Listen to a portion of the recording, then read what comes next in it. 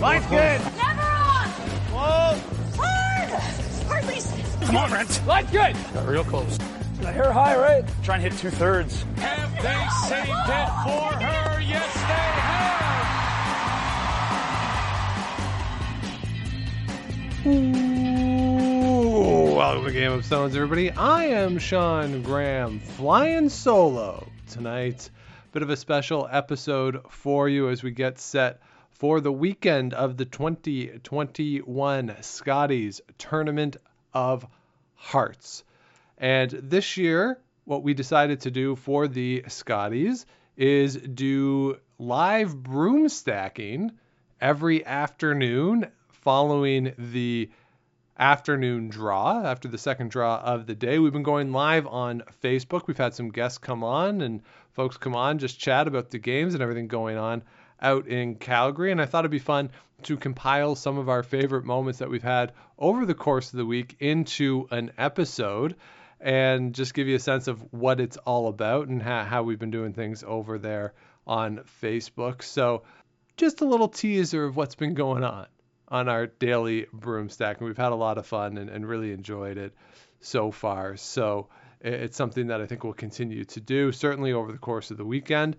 If you're listening to this as we drop it, join us Saturday afternoon about 5:30 Eastern time. Once TSN goes off the air, once all those games are done, that's when we fire it up over on Facebook. So let's get right into some of our favorite moments. I'm going to start off with the topic that is always of interest on the broadcast. That is, of course, the advertisements. And this has come up almost every day, the ads that TSN are showing. So the first clip here, when the Professor of Peel, Jonathan Havercroft, joined us on Saturday, the first day of the broom stacking, talking about the ads with him. And then we talked with our friend Ryan McGee and Steph Beckett about the ads on Wednesday. So get a bit of a different vibe there. Ryan, of course, getting those ads in the U.S. So here's a bit of a sense of what we've been talking about in terms of the ads. So, okay, Steve also asked about some of the commercials. How do you guys feel about these new Scotties commercials that we're all human? One of them I hate with every fiber of my being. The pooping one. And I'm okay with the Rag and Bone Man with the song going. Yeah. But they use that song with, like, there's one about spills. I'm okay with the one about spills. I'm like, all right, paper towel, clean everything up. And I'm even okay with the pooping one, except for the leaky diaper. I don't need to see the leaky diaper. I know that babies poop. Show the guy changing the baby's diaper. I'm okay with that. I don't need to see it leaking out the back at the start of the commercial. That I'm not crazy about. So, yeah, so Steve, you are missing out, I guess. But give me Disney World commercials over that, which is what I told they're getting on ESPN3 every end.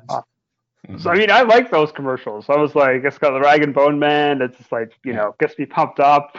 I've never been so excited to see a toilet.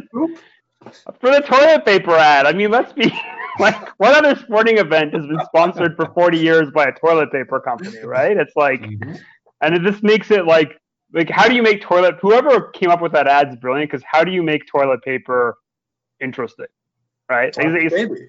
Talking baby. Yeah, it's always like euphemisms. This is like why you actually need toilet paper. Yeah, everybody poops. Yeah, and I like the Scotties commercial too. I'm a sucker for like the frenetic string music, inspirational, 40 years of Scotties sponsoring the Scotties. So, and the little girl, getting her tissue box on her foot as a slider and then throwing toilet paper roll. I like that one. Yeah. So for sure. Yeah. The other one, that Stammers mentions in the chat here. Tim Hortons basically saying, we screwed up the coffee in 2014 to 2017, but trust us now, we got this. Yeah, we realized it was shitty before, but now. It's totally good.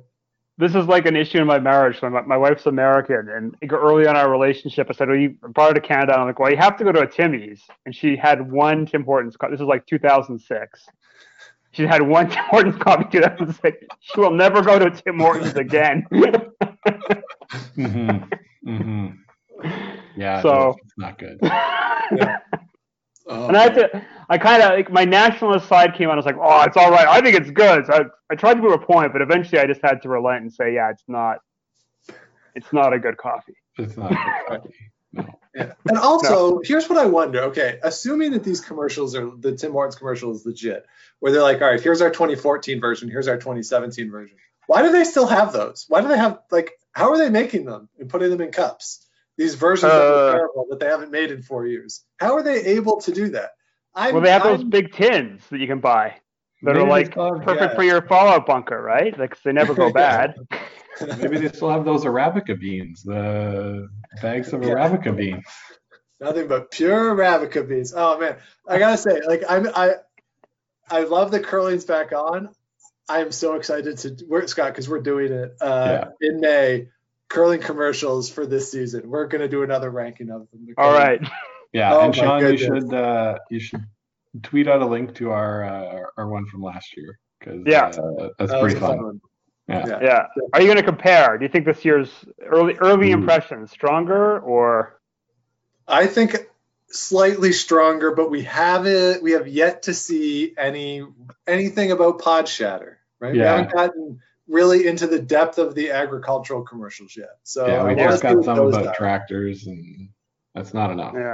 Yeah. So I really want to see what those are all about before we make any judgments. But initially, stronger, with the exception of leaky diaper. Where's my WFG commercial this year? WFG commercial. I thought they got out of. Are they done sponsoring? I thought World Financial Group got out of curling sponsorship. Let me do it then. Yeah. Well, didn't they sponsor? Are they still on the Continental Cup? No, I thought that they got out of. They got out of that? I remember seeing something about that this summer. Okay. I thought I remember because I remember talking to Jonathan about it. I was like, this is like how many curlers work for WFG? Exactly. Because when I saw it, I was like, this is bad for Canadian curling. Yeah. Employ like half of their curlers. Yeah. Well, I texted Steph when she brought that up that I like to believe that WFG, that Jennifer Jones, WFG advisor, has just done so well for her that she doesn't need to do the ads anymore. She's in such a secure financial place that everyth's okay. Her and Brent are fine. Because the best part of those commercials was Brent Lang was just sort of in the background. See, I don't get those. Oh.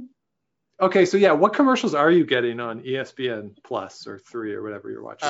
Kroger and Disney World is primarily what I get. So you don't get to learn about Club Root or what are the other? Sclerotinia, Pod Shatter. I only get the ones that they show while they're showing Lead Rocks.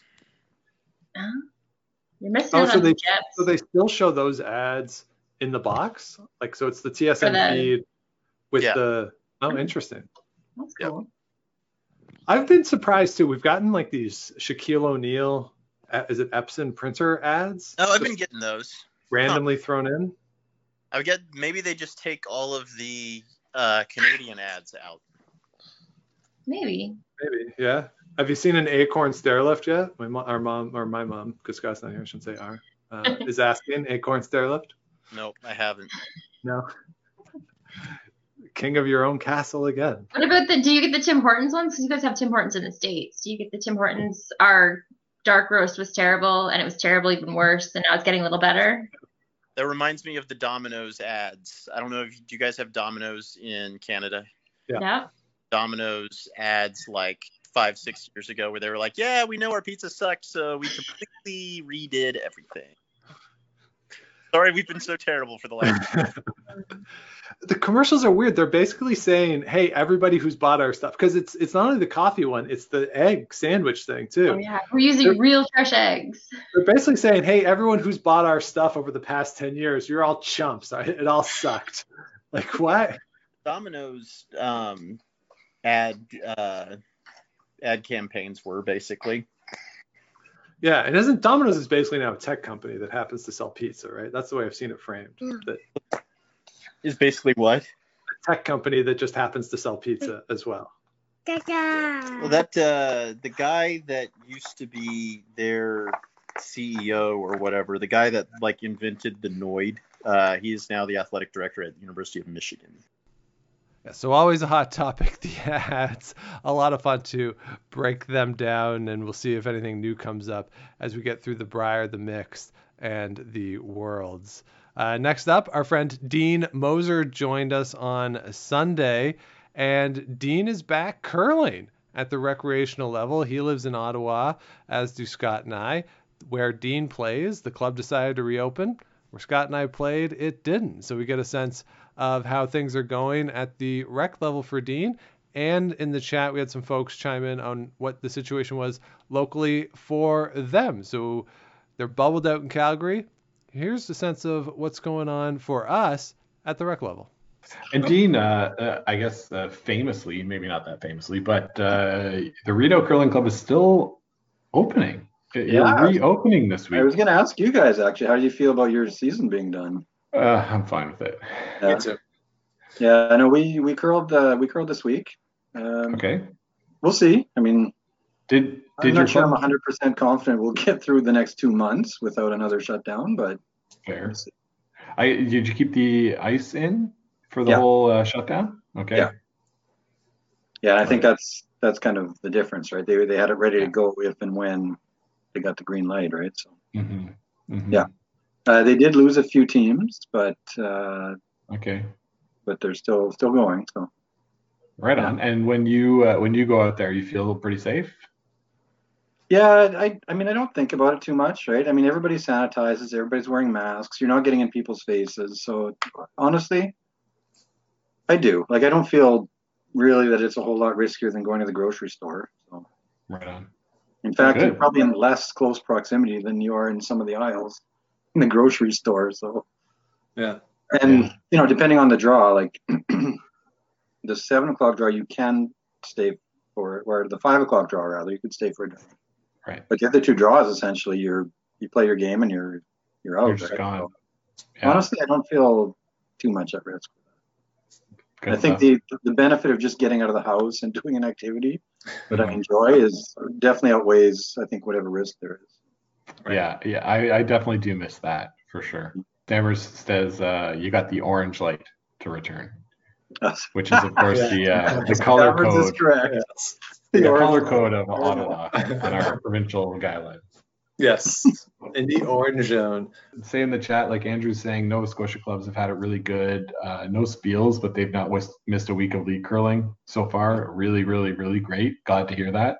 Yeah, Sean, we haven't played since before Christmas, and we're not going to anymore, which is okay. But I guess like the 8 weeks we got, we're better than nothing. Yeah. 5-5-1, my official record for the season. That's your record? That's because not counting the last game as a loss. Oh, because we lost on a draw the button, and I was the sweeper for Sean's Rock. I hammered it end to end, and did it make the rings? I don't even think it made the rings. No, it didn't. Yeah. So I needed a second sweeper, is what I'm saying. And protocols. Damn protocols. And Allison out there in Newfoundland, it's like another outbreak and just shut everything down. I think that's great. I think that's the way to do it. Don't take any chances. Shut everything down. Get everything under control again. Yeah, the Newfoundland's been doing really well so far. So now, last week before the Scotties started, Dynasty Curling released the jersey designs that they're using for 2021. And most of the reaction was positive. I think a lot of folks like the throwback design. The colors look great, I think. I'm very impressed with the jerseys. I kind of think they look better in the photos than they're showing up on TV, at least in a couple of cases for some of the teams.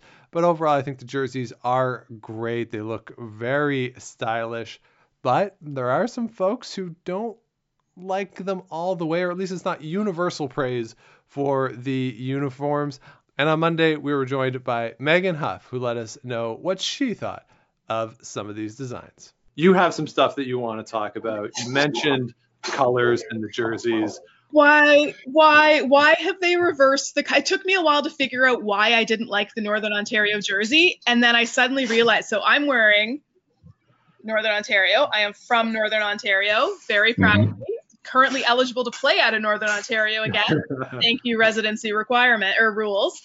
But I couldn't figure out why I didn't like the Northern Ontario jersey, and then I realized they flipped the colors, and so yellow is the most prominent as opposed to the green. And it's not a true yellow. It's some strange, like, greenish yellow, and it's driving me bonkers. Like, so many of the other jerseys are they're so beautiful, but I don't understand that switch, and I don't like it. And so the PEI is also not true colors. They've gone from a bright purple to the maroon.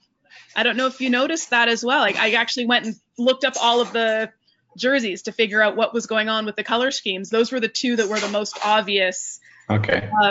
And it's bugging me. I don't know why it needed to happen. I think it would be more attractive the other way around. I don't understand.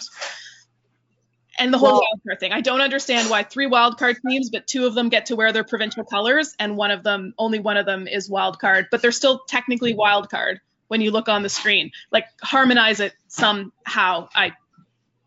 So from what I understand, so Zacharias wildcard 2 is wearing the Manitoba blue, which is a color that somebody on Twitter said, like, oh, Kerry Burtnick wore that color in 1981 when he won the Nationals. He was wearing baby blue out of Manitoba. And wildcard 1, Chelsea Carey, they're sort of the reverse of the Jones jerseys that we saw, right? So Jones is wearing the yellow with the brown accents, and then Carey's wearing the brown with the yellow. They're still being branded wildcard 1, wildcard 2, but I mentioned, like, they're not. The backs of their jerseys have the Manitoba crest or the buffalo. Yes, and that's where I'm like, that's a line for me. So they wanted the reason that was given was that they only wanted one team branded as Team Wildcard on the jerseys. That the last team into the field, that's the wildcard team. That's the way it's been for the past few years. That's the way they wanted. I'm not saying that's right, but that's why it is the way. But it's still a provincial, territorial, national championship. Every time they've tried to change that, there's been an uproar. There's a real strong feeling in Canada that you represent your province or territory. And so the Manitoba team should be the only Manitoba team. So, and the same will go for the men. Like, you've got at least 2. Glenn Howard's coming as wildcard out of Ontario. Sure, maybe Ontario referenced colors, but he should be wildcard, same as the other 2 wildcard. I feel bad for the Manitoba team. They're one of 3 as opposed to the Manitoba team. When you look at, like, the visual of the jerseys and when you look at them just on the ice, you're not sure what's going on. Right. Well, to be fair, they're one of 5. Right, really. Like, if you only want one Manitoba team there, you got to kick 4 of them out. Well, Team Canada's always been a thing. Like, in the women's side, it's always been a thing. We'll accept that one. And it's a different branding identity for sure. And I do kind of like Ryan's suggestion here in the chat that, just suit the wildcard teams like Hearts, Spades, Clubs, Diamonds. Sure. Part of what we talked about with Manitoba is that, well, number one, they didn't crown the last year's champion because they're a Team Canada now. So the team that they're sending is the team that finished second in the provincial, so they didn't win the provincial. And then the first 2 wildcard teams also didn't win the provincial last year or this year. So, like, yeah, well, Saskatchewan couldn't have a returning team. They picked somebody. So, you know, other provinces had the same problem. Well, I'm just saying, like, because Manitoba's the one that had 3 teams, like, none of them earned the right to be Manitoba, really. It's still arbitrary, so can we... I'm not arguing that it's arbitrary. I'm saying that we should be clear about what's arbitrary. Yeah, no, you're right. It is very arbitrary. Here's what I would say, though, in, I don't know, defense of Dynasty or Curling Canada, is that the designs look cool. So, like, it looks cooler to have the buffalo-shaped Manitoba than to have WC on the back of your shirt. So it just looks better on TV. This is a weird year. Yeah. Almost no teams earn the privilege of being their province, but we've still decided that we're going to have provincial teams. So there should only be one official Manitoba team. Right, and there is only one official Manitoba. Except there's 2 others who are branded as if they are. That's So it's just going to bother me for a week, and then the world will move on. No. It's not going to bother you for a week, because Andrew asks, this will bother you for 2 weeks. We're getting this for the Brier too, so it will be the same thing. Now we won't have 5 Manitoba teams in the field, so the teams that would be branded under their province presumably will be, I think MacEwan and Cooey would be branded as like Alberta 2 and then Manitoba 2 in a way. And then Glenn Howard will be the official wildcard team as the last entry into the field. So we'll see what they do for those 2. Who knows what they'll come up with, but Dynasty's been pretty cool on the designs, certainly. So I'm not arguing they're cool designs. I'm arguing that this is still a provincial territorial championship. So, next year. Next year we'll get back to it. And hey, if it makes you feel any better, Beth Peterson does have the Manitoba crest on her sleeve. I think it's on her sleeve. Yeah, I was trying to find out what they had at the last couple of years for the wildcard team, because I do remember the crest was somewhere in the jersey, and so yeah, the sleeve is where it is, which, whatever. Ratings are arbitrary and reductive, so yeah, so are uniforms, I guess. So there's that. Let us know what you think about the jerseys. As I said, I very much enjoy them, with maybe a couple exceptions. But overall, I think the jerseys do look very, very nice. Now, on Wednesday, we had a bit of a controversial moment in one of the games. Mackenzie Zacharias was playing the opponent. I believe it was Beth Peterson's team. They had a burned rock in that game. Mackenzie Zacharias left the rock in play, as of course it's the non-offending team who has the option or gets to make the decision on what happens with a burned stone. She left it in play, ended up giving up a deuce in the end, and there was some back and forth online about what is the proper thing to do in that scenario. Of course, famously in 2018, Rachel Homan in the Olympics pulled a stone that had been burned, and there was some criticism of her for that. But again, it's almost a no-win situation when the other team burns a stone. So we had a pretty lengthy discussion on Wednesday about what is right and what should happen when there is a burned stone. And this is a conversation Scott and I had with Steph Beckett and Ryan Olson, who joined us on the stream. Now let's talk about the thing that garnered a lot of attention in that feature game. Early on, second end, there is a burned rock. Team Peterson burns a rock. Mackenzie Zacharias lets it stay where it is. She leaves it in play. That contributes to the 2 points for Peterson. A lot of people online seem to be praising that decision by Mackenzie Zacharias, including Russ Howard, then on the broadcast, really supportive of that. I don't necessarily want to talk about the specific moment there and what that means, but let's talk just in general about burned rock etiquette and what teams should do when there is a burned rock.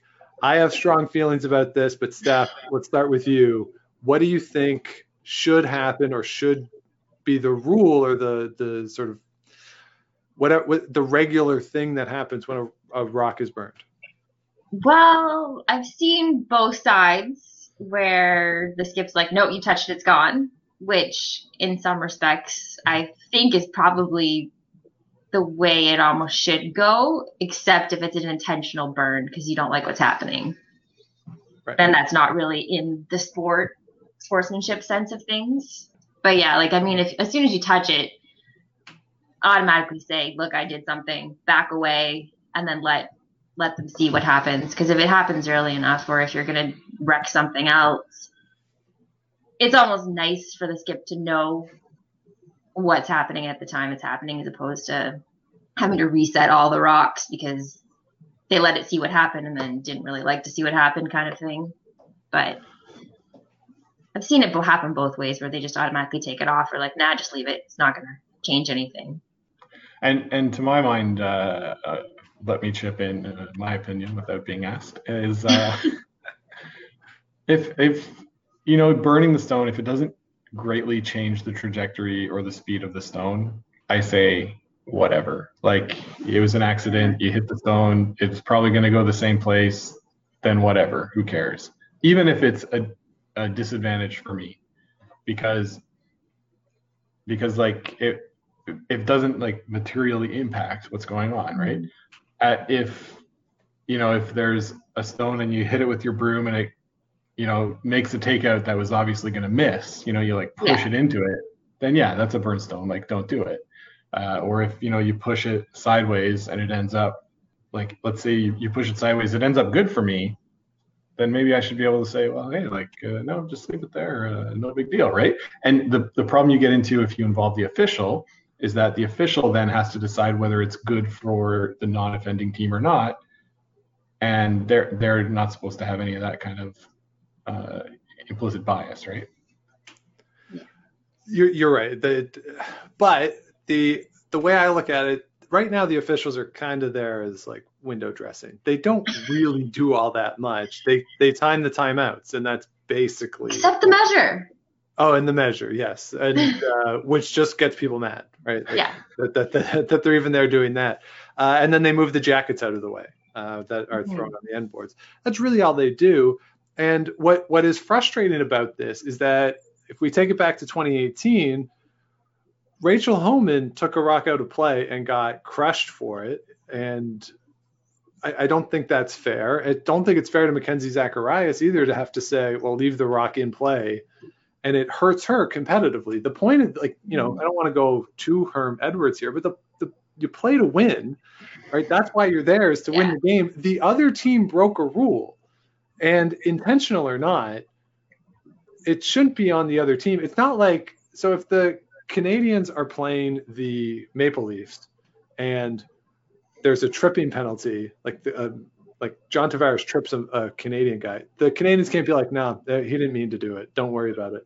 Like that's not a thing in any other sport. It's only in this sport, and I find it super frustrating that it's dependent on the non-offending team to be put in this no-win situation as to where we sit right now. So see, I thought part of the reason why they were the ones that were allowed to decide was because when they initially had if you burn the rock, it's automatically out, there were teams that were using it in the sense that I'm going to do more harm than good because I'm way wide or I'm super heavy, so I'm just going to burn this rock to make sure it doesn't do any damage. Mm-hmm.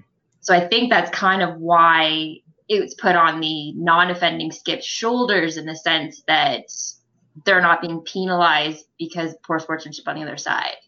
But it does put them in a hard spot. But there's nothing you can do. Like, even in this situation, if the other team falls in front of the rock, like, oh, it's going to do something bad for us. If they fall in front of it, the non-offending team can't really, in good conscience, say, well, this would have happened this way. No. But they're allowed to. They are allowed to, and then they're going to get crushed for that. So Ryan Olsen is here. I'm very excited. Ryan Olsen is joining us. Hey. Hello, Ryan. Welcome to the stream. Happy to be here. How are you guys doing tonight? We're doing well. Thank you. I like your backdrop of a very empty, spread out offense. Yes, I'm at work right now. Very good. So, all right, is this why you joined, to talk about burned rocks, or do you have something else on your mind? I'm happy to chat about the burned rocks because I'm a relatively new curler, although 5 years. I do understand like the no-win situation, but like just also like how curling, we kind of have to enforce our own rules, and I do feel like it's like to put it on the non-offending team to decide the outcome, even though it does get people's hackles up when you have like a Homan situation in 2018. But just like, it's like, why, like if the other team committed a foul, why should the non-offending team have to be penalized for it? And so like the rule generally makes sense. Although when you come up with these specific situations, you do have like, okay, well this, it could have done it differently, or that's not very sporting. Mm-hmm. Right. Yeah, and there was a clip I saw today reminding me of in the 2018 Paralympic Games where the Canadian skip couldn't get out of the way, and a rock that was going out of play hit the wheel, and it allowed China to score and eventually win that game in a situation where the rock was clearly going out. But he touched it, they left it in. And so it really is a tough spot. And how do you deal with these situations? And it brings me back to this debate that we have in the sport right now, and where the sport is it a professional sport? And that really the whole point is to win, or does it, what what remains from that amateur era of this romantic time in curling that we kind of look back on, of this gentlemanly game, if I can put it in that term. And I'm not sure that type of stuff has a place in the elite game anymore, if I'm being honest. I mean, right. But I think like having the official there sort of takes away the opportunity for the non-offending team to take some advantage or to say, no, it's fine, right? I know that it's like, you say it's a no-win situation. I mean, sure, they'd get killed on social media, but at the end of the day, who cares? Like Rachel Homan got killed on social media. At the end of the day, she didn't make the playoffs. That's what she was remembered for, not for that, right? So, although Steve in the chat just notes, Matt Hamilton made a joke about this in a game a few weeks ago. But I think too, if you remember back the Continental Cup in 2019 in Vegas, there was a situation where Ben Hebert touched a rock that was going out of play, and Bruce Mowat took it had to have been, it felt like 20 minutes, but I'm sure it was only like 10. But he really struggled with what to do because it was a rock that was flying out of play. There was no chance it was going to stay in play, but Hebert touched it unintentionally. And Mowat was like, well, should we remove it? Should we keep it in? And it was a really long discussion. Yeah. The crowd was kind of on him, more so to just keep playing than anything else. And then he missed his shot. And I asked him about it afterwards in the scrum area, and he was like, yeah, that was totally in my head. And that's in an event that doesn't matter in the Continental Cup. It's just an exhibition. It's just a TV show. And yet here this guy is who really struggles with that. Like if that was in the Olympics, like God forbid that's like a gold medal game in the Olympics, a big shot. And the official's like, well, what do you want to do? And he's like, So that's sort of where I land on it. Yeah, Ryan, go ahead. A couple of points. I mean, I see the fact that people take curlers at all levels take it seriously. So like the whole once it crosses the hard line, take you out of play, reset, or what would have happened and stuff. And like no one's going to say, oh well, they would have actually knocked out all their stones and left our stones in the house. Like no one does that. Yeah. And so I think that that's one check against the whole enforcing the rules. The second thing I thought of is like, who do we want to enforce the rules? We mentioned the officials before. But it's come up in the Scotties because the Eye on the Hawk's not present. Yeah. So you could have a situation like in golf where you had like people like watching on TV. It's like, oh no, he did, and it's like we're gonna phone it in, and it's like, negate like assess a penalty or something like that. It's like no one's like people are kind of saying, oh well, some people are over the hog this time, but like no one's like calling Curling Canada to say it's like that's a violation. They should lose a point or anything like that. I think when it comes to who we want to enforce the rules, I think curlers primarily with the spirit of curling, and then officials. And then third point is like sometimes the officials are very picky with the rules because you had that minor Broomgate scandal with the men's worlds 2 years ago now. And I thought that was not really with the spirit of curling, even though it was not. It was a rules violation. Yeah, that's right. That's right. With Team Norway losing the game due to playing with the wrong broom. I hear you there, Ryan. I think you're right. Absolutely. The curlers are the ones we want enforcing the rules because we don't want anybody to feel like they can't speak up and say that they've touched a stone, right? You're sweeping. Sometimes you touch a stone, it happens. And sometimes the other team might not notice it, right? Because it's very minor, but you should still, say, hey, I think I touched that stone when we were sweeping. You're up to you to decide what you want to do with it. And if we go to a world where it's the officials enforcing everything, then it's the players against the officials, and you get a case in tennis where you get John McEnroe style arguing, which it wouldn't be bad for the TV, to be honest. A little more Ben Hebert screaming at the official wouldn't be bad for TV, but I think it would be bad for the sport overall. Yeah, I mean they're already mic'd up. We could get a Earl Weaver umpire thing. You're a liar, Benny. You're a liar. That type of a club. Yeah, the thing that is tough if it does go to officials, that most times where a rock is touched, you can't tell. You can't Only tell. the person who touches it can tell. So that's what makes it really difficult. You don't want an official walking down with each rock, sort of staring at it. Yeah. And so it is dependent on the offending team to call it. And if there's official there, they're probably not going to call it because they're going to say, well, it's the official's job. Yeah. Yeah. Because I mean, even now, since they're not using the rock handle lights, it's nice to see that part where it is on the team themselves' onus to say, yeah, I'm not going to have a hog line violation kind of thing.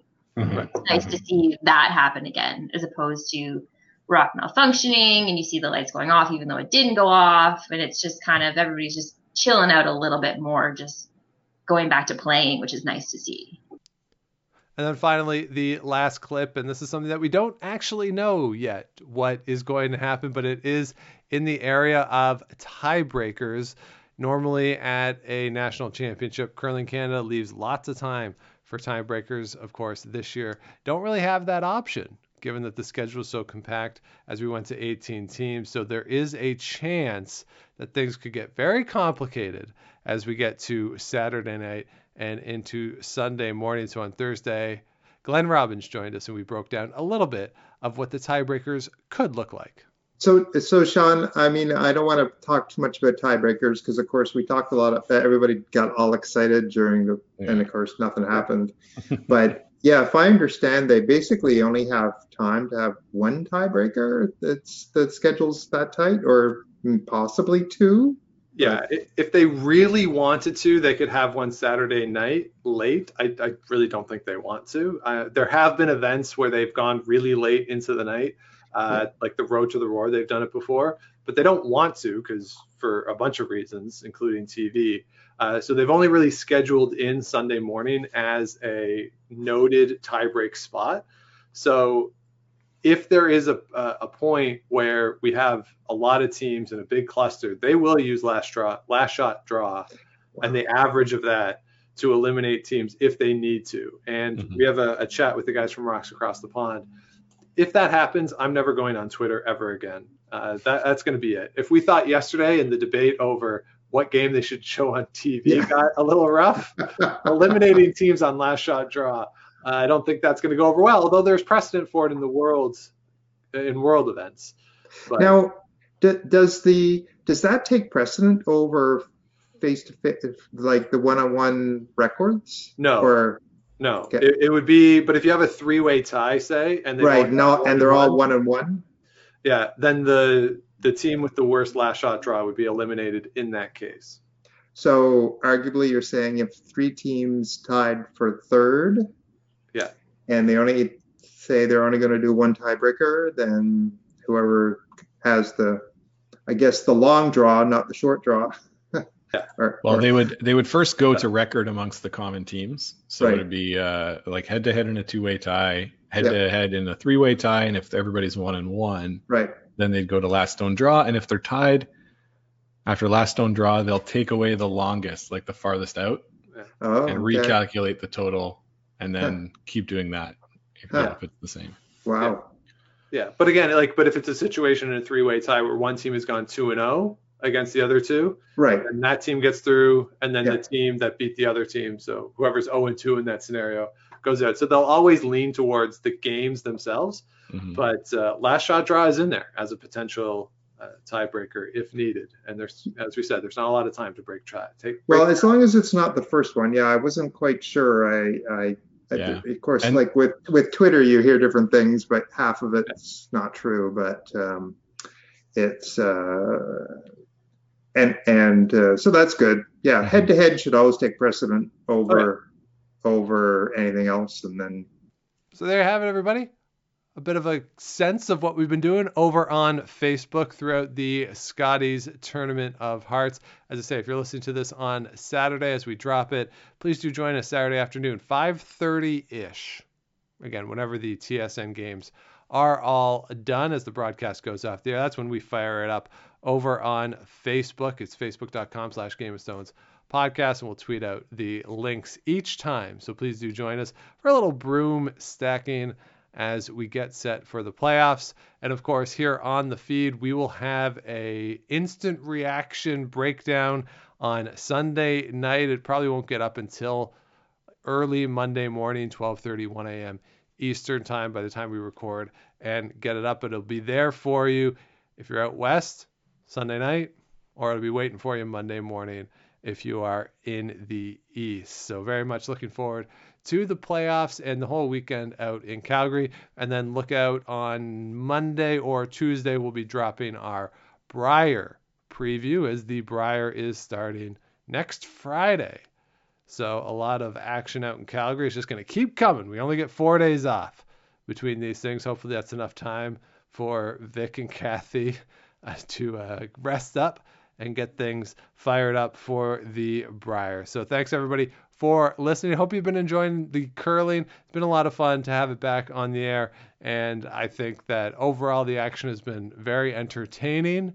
Certainly early in the week, not as crisp and precise as you might be used to. Certainly that would be a product of teams just not having played for a while, but I think overall it's been a very entertaining week of curling out in Calgary, and hopefully we see that through the weekend into a good final. So enjoy it. We'll be along every step of the way. And if you want to follow along, we are there on Twitter at Game of Stones Pod. Same with Instagram and, as I said, the Facebook page there for you. And, of course, we're over at GameOfStonesPod.com. You can find all our past episodes, some blog posts over there, and also the merch. And, of course, all proceeds from the merch go to Food Banks Canada, and we are matching those as well. And please do subscribe to the feed if you have not yet. Everything delivered right to you. And of course, please do give us the ratings, the likes, all that good stuff. Helps us beat the algorithm. And if you want to let us know what you want to hear on the show, GameOfStonesPodcast@gmail.com. So we'll be with you again on Sunday night after the game. But until then, enjoy the games and keep your broom on the ice. Don't dump that intern.